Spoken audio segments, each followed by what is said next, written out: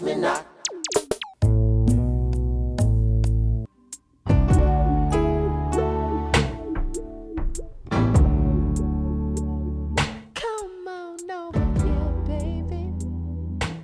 Hello, welcome to Prince Track by Track. I'm your host Darren, and today we'll be talking about When I Lay My Hands on You. And of course, that is a little tiny I symbol, and that is the letter U from The Chocolate Invasion, recorded early 2000 at Paisley Park and released on the 18th of February 2001 at First.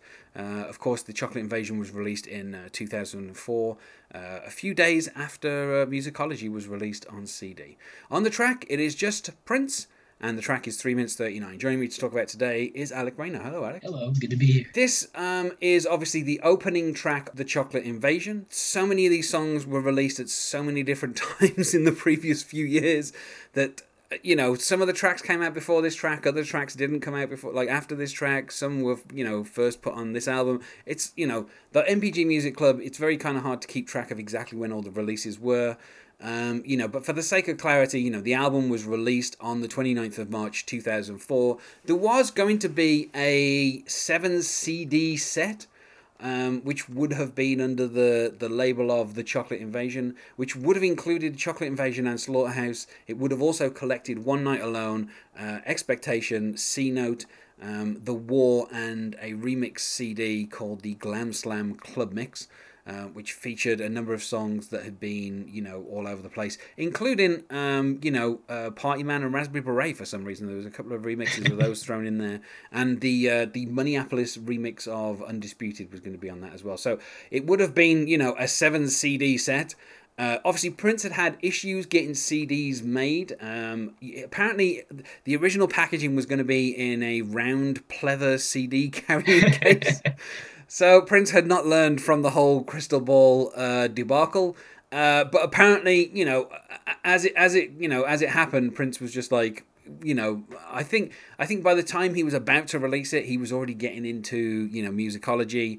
You know, there's also rumors of an album called Rainbow Children 2, which was going to be coming out in 2004. But by this point, Prince kind of called the whole thing off and just, you know, issued kind of these collections, basically. They're not, I hesitate to call them albums because they're not really albums. They're just tracks that had been released to MPG Music Club. And they're labeled as that. You know, this is labeled, you know, tracks spelled Trax because, of course, it's Prince, from the MPG Music Club Volume 1. You know, and it counts as the 29th album from Prince. And obviously the Slaughterhouse is the 30th album from Prince. The Chocolate Invasion and the Slaughterhouse always, to me, kind of seemed like mixtapes in its like earliest forms of like the genre back when it was like when rappers would just have random songs leak all the time, and then they eventually were like, screw it, let's just release all of them in like a mixtape and stuff like that. That's kind of how I feel about these two albums. And then the final two albums, Hit and Run Phase 1 and Phase 2, where some of those songs have been floating around for years, and then they finally got put on an album. Those always felt more like you know, mixtapes to me. Yeah, I mean, it's worth saying as well that there was a version of this that was issued originally, you know, as a digital download, and the order is slightly different to the version that ended up showing up on Tidal in 2015. The main difference being that the track My Medallion is on the Tidal version but is not on this version, and the track The Dance is on this version but not on the Tidal version. And there's a little bit of a switcheroo, so, you know, Sex Me Not ends up being the 8th track on the Tidal version but the 5th track on this. You know, Vavoom and High are switched around a little bit, and then My Medallion is you know, the 5th track on the Tidal version. You know, and here's the thing: I think the 7 CD Chocolate Invasion would have been a really good idea because that would have just made it easier for people to get this music, and it would have meant that this music would have kind of stayed in circulation a bit.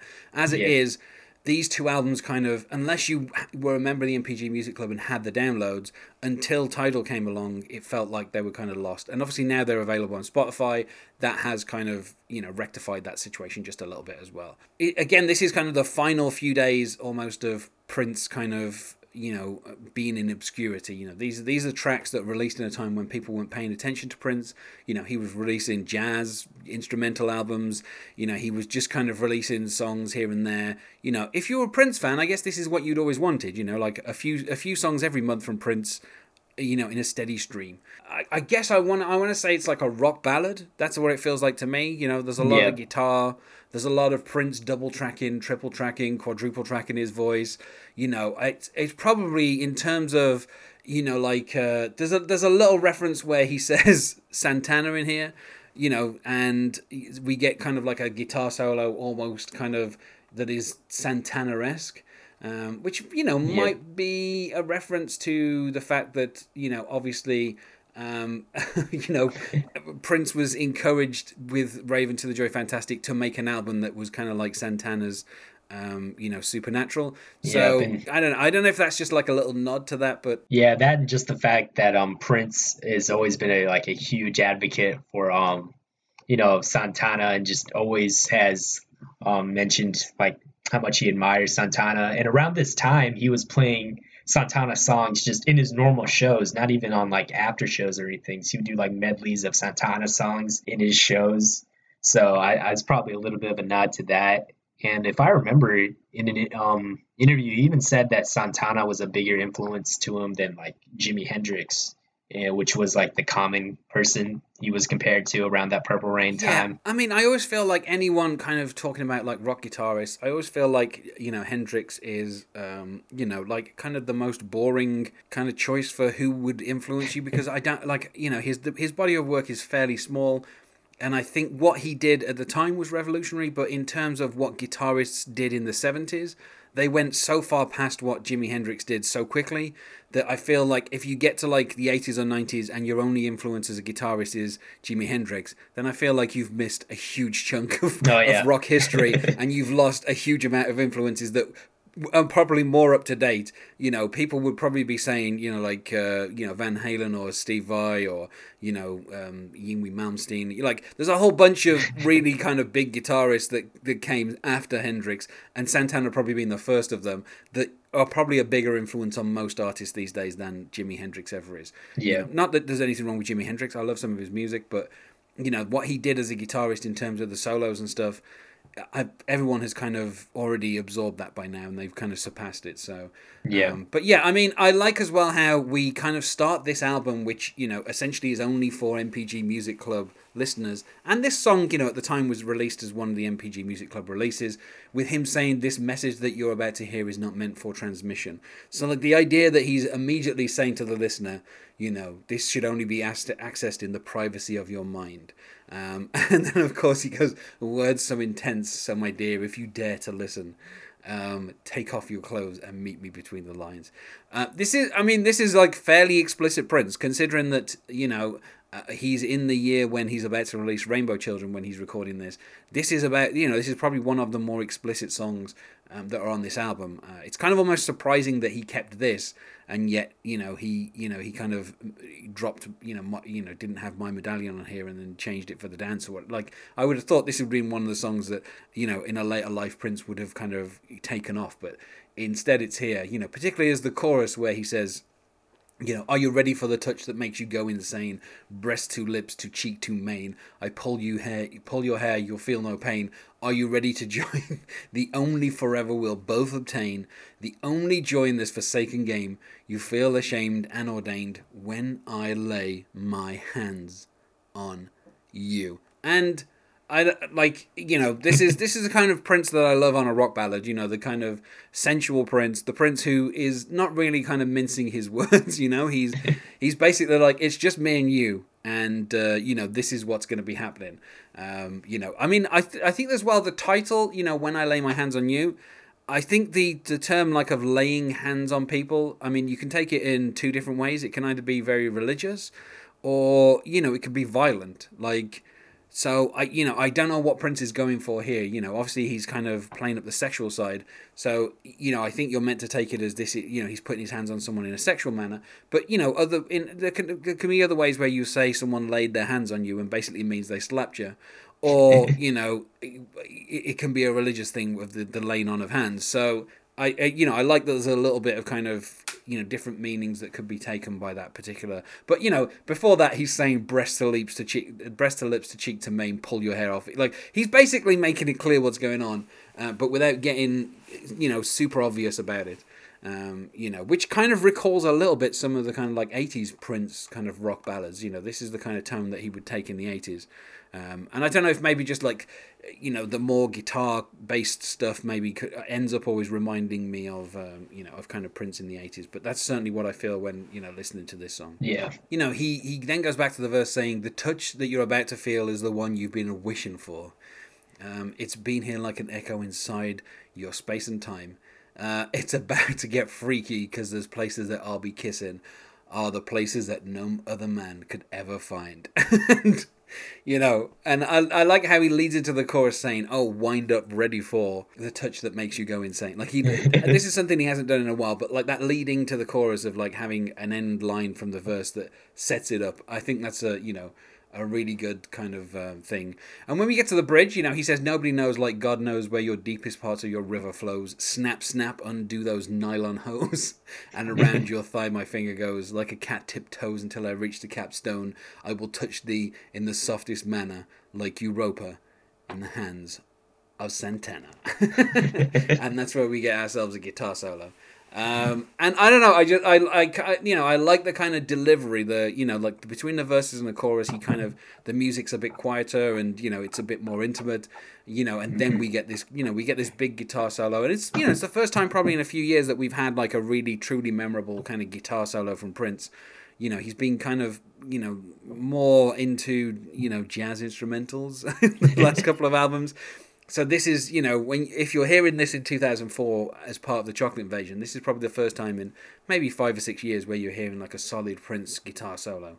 I don't think there was any kind of guitar solos on Rainbow Children either. So yeah, I do not believe. And then of course we finish once more with the chorus, and then as we get to the end, we have the repetition of When I Lay My Hands on You, and that's how the song finishes. Of course, I love a song that finishes with a title, and this is one of those things where if you're talking about Prince kind of doing something that is kind of sexually explicit, that which is always kind of the joke of what Prince is, the subject matter of Prince in like the 80s was always, every single song Prince sang was pretty much about sex, and here is a song that is pretty much about sex. And I think it's in terms of like collecting this album, I will say, like I said, it is just kind of a collection of songs, but I think this is a really good kind of choice for the first song. If you're listening to it in order, just having this really big kind of opening rock ballad, I feel is like a really good way to kind of, open the whole album up. Oh yeah, I definitely agree with that. The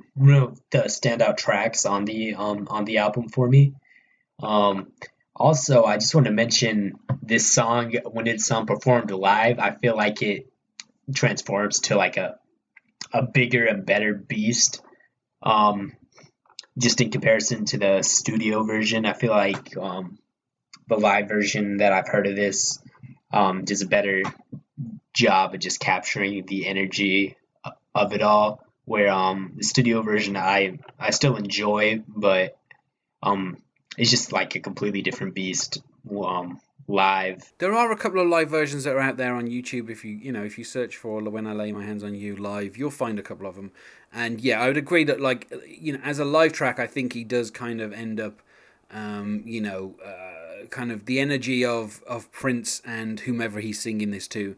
Kind of you really get the feeling of that intimacy. I would have to feel at this point that if he's talking about anyone here, he's talking about his second wife. This is around the time that he would have met her. So, maybe meeting her kind of spurred him to do a song that, by the time you get to Rainbow Children, this would have felt really out of place. I don't think this would have fitted as part of Rainbow Children. So it kind of makes sense that it ended up kind of getting held back until kind of Chocolate Invasion came out. But yeah, he didn't perform it live until 2009, and then, he performed it live in 2011. The final performance was for the July at the Ahoy in Rotterdam, in the Netherlands. So yeah, I don't know. I feel like it's a really strong opening song. I would say 4 out of 5. As I go through this album, I think it's going to become clear that it's not really an album. You can't there's no overall thread to the songs. They're from so many different time periods. Within these couple of years. you know, and also the fact that Prince changed the order when it ended up on Tidal, you know, like, it's just one of those things where it doesn't feel like it's an album that's set in stone. Whereas, you know, if you listen to something like Purple Rain, it feels like Prince wants you to listen to those 9 songs in that order. You know, here it does feel like you could kind of stick this on shuffle and this album would kind of work in any order, really. But I think as an opening track, this is a really solid 4 out of 5 for me. I would go just one step lower and give it a 3 out of 5, which is still pretty good. The Chocolate Invasion and the Slaughterhouse are the 2 quote unquote albums that I visit the least. I think it's a cool song, but it also almost kind of feels like autopilot in comparison to some of Prince's other ballads and like big anthems of this nature.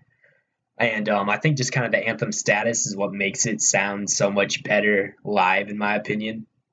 But I do want to give out a major props. I love the whole bridge thing, like Europa in the Hands of Santana, and then that just ending, and that part's pretty awesome. But you do have to build to get there.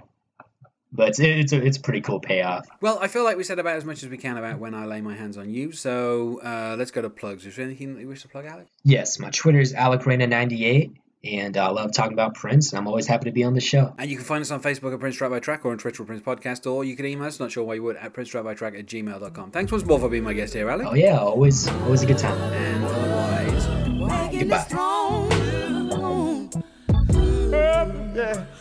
goodbye.